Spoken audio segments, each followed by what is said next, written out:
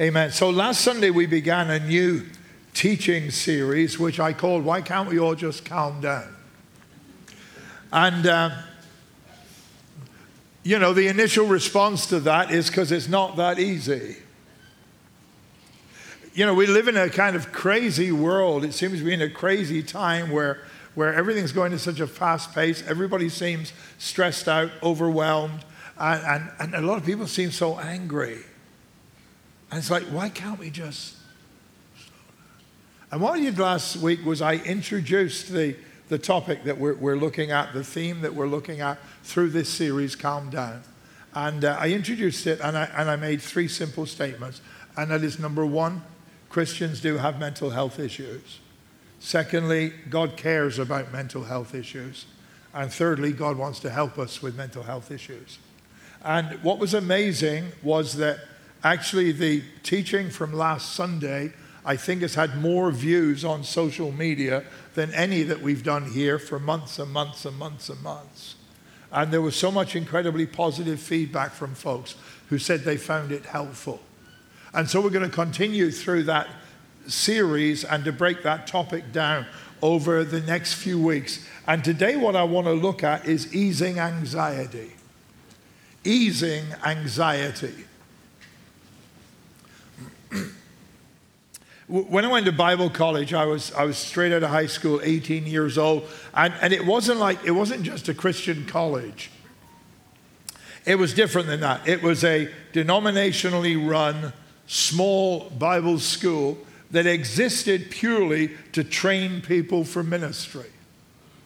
So you didn't do odds and ends of classes. You didn't have to get credits in English and whatever else and this, that, and the other. The whole curriculum was geared towards preparing people for ministry. And what was interesting about it was that most of the students there were actually in their 20s already. They were people who'd got into careers and were starting to advance in chosen fields and felt God calling them to ministry, and so went to Bible college. And a couple of them were in their 30s. There was even an old guy there. He was 40. Yeah, he was the old man there. He really was, So I go in there. I'm the youngest person there, 18 years old. I'm the only person who comes in there straight from high school because everybody else was older and had some more life experience and was getting ready. And I don't know what it was. I really don't. But I do know that a number of weeks into being there, I wasn't sleeping well. I wasn't feeling good in a number of different ways. And I went to see a doctor. And so I go to see the doctor, and he checks this, that, and the other, and he said, well, Roger, I can't find anything wrong with you, whatever. He said, I think your problem is anxiety. And what I want to do is I want to prescribe you some medication now that's going to help you to calm down. And so it'll just help to ease the anxiety for you. And so I went. Now back in olden days, doctors gave you a written prescription. Not so long ago, actually, right? They didn't just send it straight through to the pharmacy from their computers. So I go with this prescription in my hand, and I'm going to the pharmacist now. And as I'm going to the pharmacist, a Bible verse comes to my mind from Philippians chapter 4 and verse 6. And here's what it said. Be careful for nothing. I'm quoting the King James because that's how we knew the Bible in those days, right? So be careful for nothing, but in everything by prayer and supplication with thanksgiving, let your requests be made known unto God. Be careful for nothing, or don't be anxious about anything. Now, what I'd like to tell you is when that verse came into my mind, instantaneously, I felt the peace of God. I felt totally at ease. I realized I didn't need the pills, and I went back to college and everything was different. That's what I'd like to tell you, but that's not what happened. What actually happened was I went to the pharmacy feeling a failure. Because the Bible tells me I shouldn't be anxious about anything. And here was I going to get pills to take away my anxiety. So here's Roger training for ministry. And you know what? He can't even get by without medication every morning. And I felt an abysmal failure because I needed to take my happy pills. And I took them for weeks and weeks and weeks until I came to a stage, and it was a brave move. It was a hard move where I decided I wanted to try now without them. Don't be anxious about anything. Okay, that's it. You got your word for the day. Off you go. Right? Don't be, and I look at that, and let's be realistic. Is that even possible?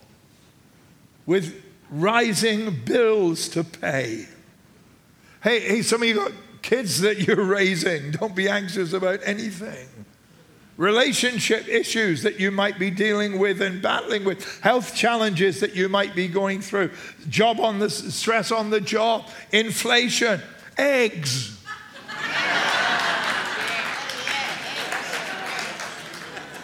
Hey, and all that's before you turn on the news, right? And if you ever feel, or do feel now, like you are really battling with anxiety, let me just say this first. You're not alone. And you're not a failure. There was a study done in 2019, and it showed that 2 out of 3 Americans said they were anxious or extremely anxious. And that was 2019. That was before the Great Plague. Right? 2020 is when COVID hit and all that stuff. This is 2019 when life's pretty cool. 2019.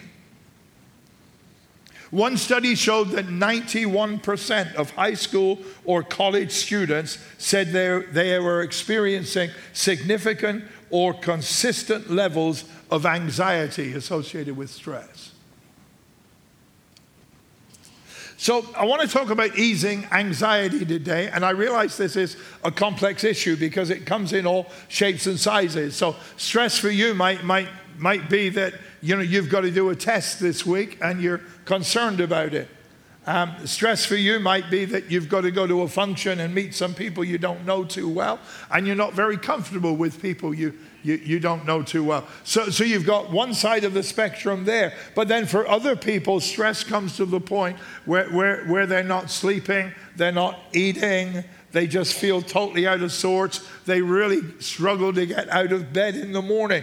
And there's a whole spectrum there of ways in which anxiety can affect us. Now, I put this disclaimer out last Sunday, and for those of you who weren't here or those of you who need reminding, let me tell you this. I'm a pastor. Okay? Some of you are amazed at that, but it's still a fact, all right? I'm a pastor. I'm not a doctor. I'm not a counselor. I'm a pastor. So what I want to do today is I want to give you some biblical, spiritual guidance to dealing with anxiety. That does not mean to say you might not need to go and see a doctor. That does not mean to say that medication is something you need to avoid. But what I am saying is it is a multifaceted topic, and I'm going to come at it simply from the spiritual perspective. And what I want to do today is this book is full of the most fascinating stories. Now, I know as well, it's got a whole bunch of stuff that's hard to understand. But there are some absolutely terrific stories. So actually what I want to do today is focus on a story that's hidden away a bit in the Old Testament, in the second book of Chronicles, chapter 20, about a guy called Jehoshaphat who was going through a very tense time. So Jehoshaphat was the leader of God's people, and life's going pretty well just now, when all of a sudden there are 3 enemy tribes, nations, that start to attack him. The Moabites, the Ammonites, the Meunites. These 3 different enemy groups came to attack Jehoshaphat and his people. And Jehoshaphat is at the end of himself. And you know, when I look at the picture of Jehoshaphat, you know, there's a great sort of indication there of how anxiety really gets us. It wasn't just that one particular army came against him. It wasn't that two armies came against him. It's that there were three enemy armies. You know, sometimes we can manage, we can cope with, we can handle one enemy force attacking. So you know what? I can handle the fact my boss is difficult.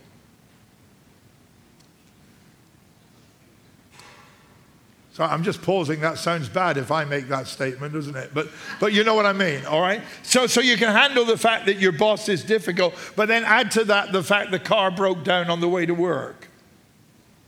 And then you are afraid what it's going to cost, and already you're under financial stress. And that financial stress has actually been something that's been impacting your marriage and isn't going to help. And then when you eventually get into work, and this is January after all, and it's day one of your diet, you find that your colleagues brought in a whole box of Krispy Kreme donuts. I was like, I can handle the awkward boss, but it's the accumulation of everything else. And I'm at the point now where I can't. And that may be where you are today. I can't deal with everything that's going on. That's why it's good you're here. That's why it's God that you're here. Because God can help us with our anxiety. Everybody deals with it. Our children deal with it. And of course, to make matters worse, there are those well-meaning Christians who tell you, you shouldn't be anxious. You know, once you give your life to Christ, it's okay. He takes over. Right? And that doesn't help your anxiety because you slap them and you feel bad about that then, right? Or worse than that, because you're not going to slap them. You feel guilty about your anxiety. And you feel like maybe you're doing something wrong. And the tragedy is you don't have a safe place where you can talk about it. Because you're not meant to be anxious. Let me just make this very, very clear and illustrate it. Anxiety is not a sin. The night before Jesus was crucified, he was praying to his Father in the Garden of Gethsemane. And the Bible says he was in agony of soul. He was tormented as he prayed. And many of you will know some of the words of that prayer he prayed. He said, Father, if it's possible, I don't want to go through with this. But your will, not mine, be done. Jesus was anxious as he prayed in the Garden of Gethsemane. Listen, anxiety is not a sin. But I'll tell you what anxiety is. And I really want you to get a hold of this today. I want to illustrate it to you. Anxiety is a symptom. When we get anxious, it's a symptom that we need to do something. And I'll give you a few things in a moment. It's like the other day or a few weeks ago, I'm driving my car. I mean, I love the fact that in modern cars, we've got every single bell and whistle and warning, right? I mean, like, do I really need to know the pressure in each of my tires all the time? Right? I managed most of my life without knowing that. It was easy. I'd look at the car and think, oh, that looks a bit soft. And then you go over and kick it. And it's like, right? I mean, we knew how our tires were. Now you've got, now I've got, oh, that tire just lost a pound. I wonder what's going on, right? And then I'm merrily driving along the other day, and the car pings, and there's a warning comes up on the dashboard, and the warning tells me my washer fluid is low. And the thing is, because I know my car, I know that warning starts when it's half full still. So I ignore it. But every time I get in the car, the thing pings and the message comes up. And then I'm driving a few minutes and it pings and a message comes up. And I clear it and it keeps coming back. And it's going on and on and on and on until eventually I fold it. Right? I went and bought some wiper fluid.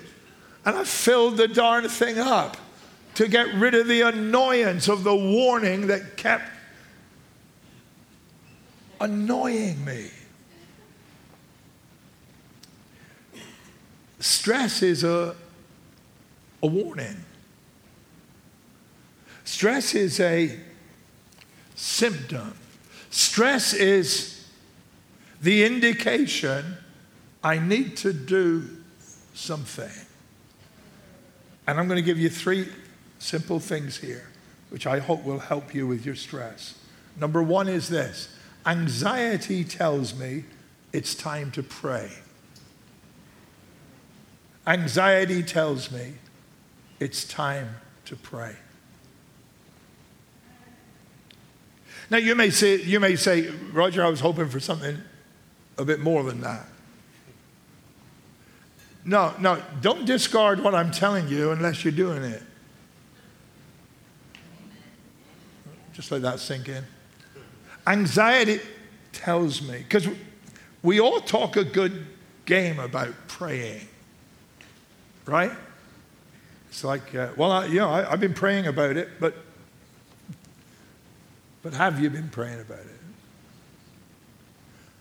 I'm not trying to make anybody feel bad or guilty here. I'm really trying to help you find your solutions. Anxiety tells me it's time to pray. So here's Jehoshaphat, and here he is faced by these 3 enemy armies. And what does he do? 2 Chronicles 20 and verse 6. Here's what he does. He says, Lord, the God of our ancestors, are you not the God who is in heaven? You rule over all the kingdoms of the nations. Power and might are in your hand, and no one can withstand you. I want you just to look at that prayer for a moment, because I want to point this out to you. When Jehoshaphat came to pray, he didn't come to pray and say, God, please save me. That was not his first call. He didn't come to prayer and say, Lord, destroy the enemy's army. What he did when he came to pray was he reminded himself, because God didn't need reminding, he reminded himself of who God is. Lord, the God of our ancestors, the God who is in heaven, you rule over the kingdoms of the nations. Power and might are in your hand, and no one can withstand you. And sometimes in our anxiety, we need to come to God in prayer, and as we pray, we need to declare and confess who God is, not for God's sake, but for our own sakes.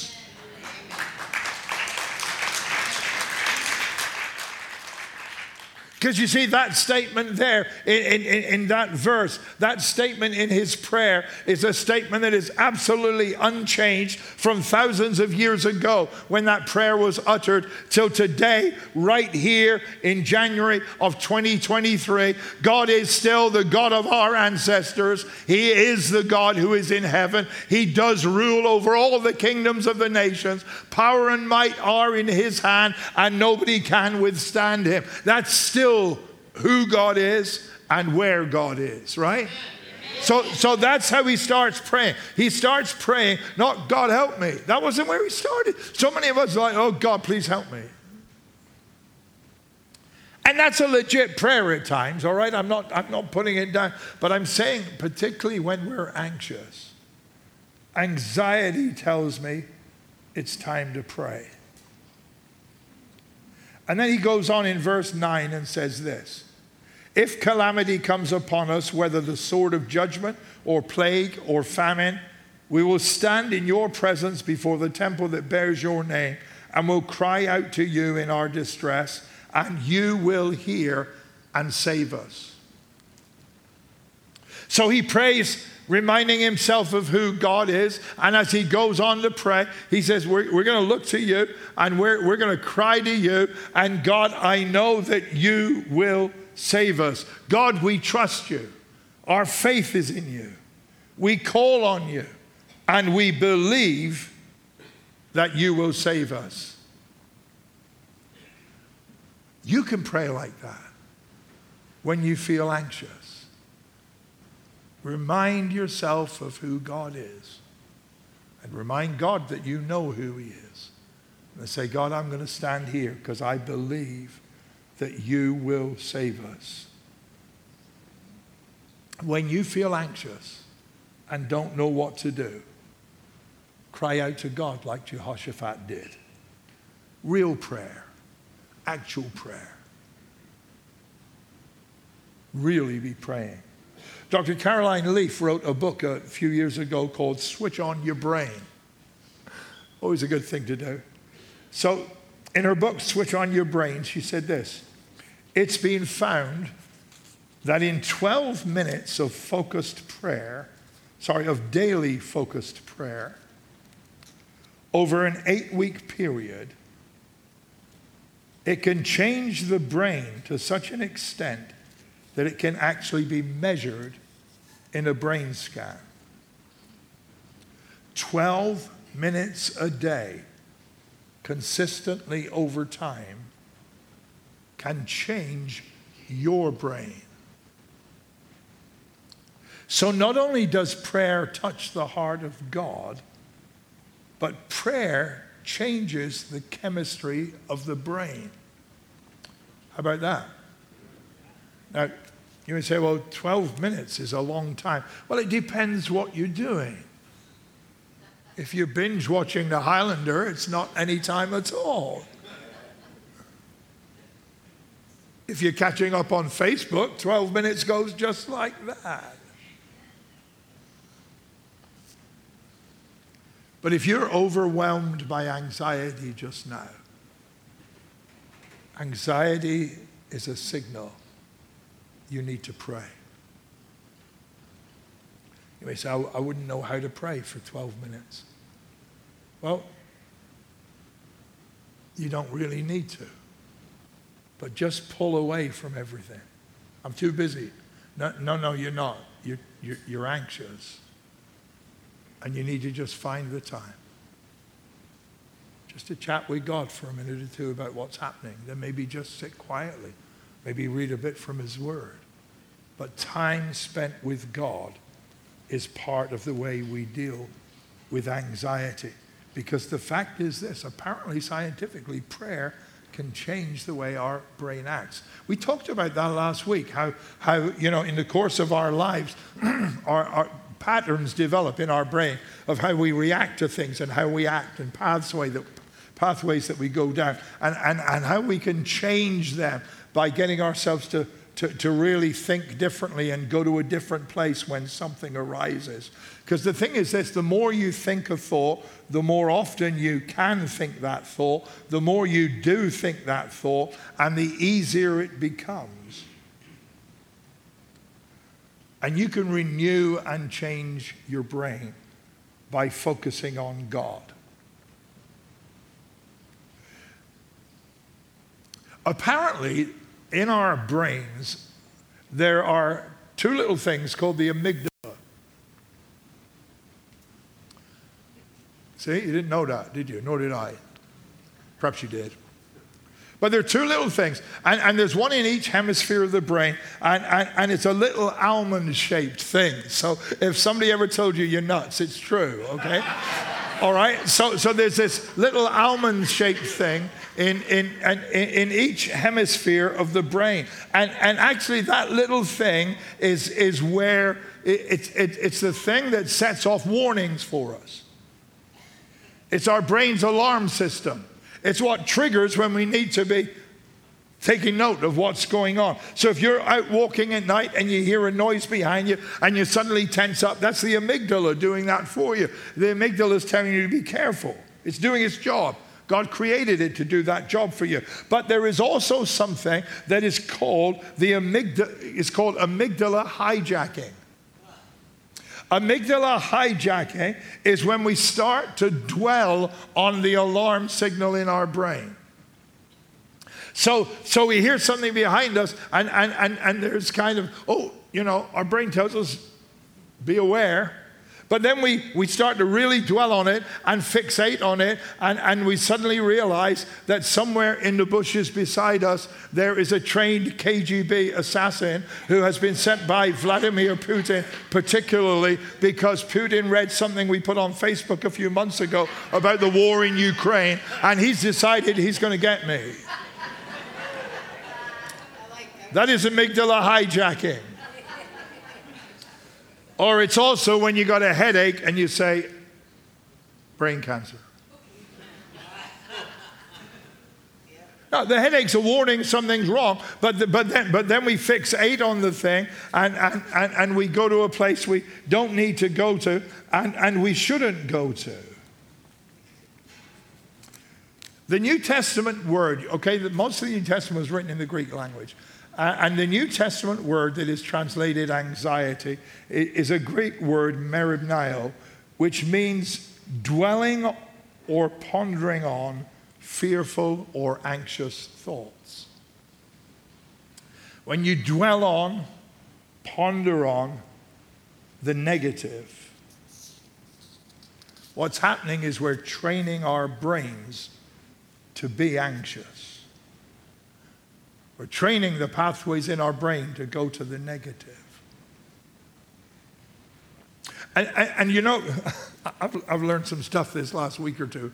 I had no idea I had nuts in my brain till then. But I've learned a couple of things. And you know, one of the things I discovered that in the secular world, the medical world, they say the solution to amygdala hijacking, to you dwelling on negative things, they say it is meditation and breathing. Now that's what they say in the secular world. You know what we're going to say in the spiritual world? The solution is praying. The solution's praying. What's the solution to being overwhelmed by anxiety?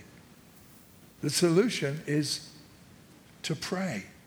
Because prayer doesn't just touch the heart of God, it changes our brains. Listen, you're normal if you are anxious. It's not a sin, it's a signal. It's a signal to take it to God. Here's what Jehoshaphat said in verse 12 of that chapter as part of his prayer. He said this, our eyes are on you. Our eyes are on you. He was taking his attention off the things that were so negative. And he changed his focus and said, God, my eyes are on you. I want to encourage you this morning.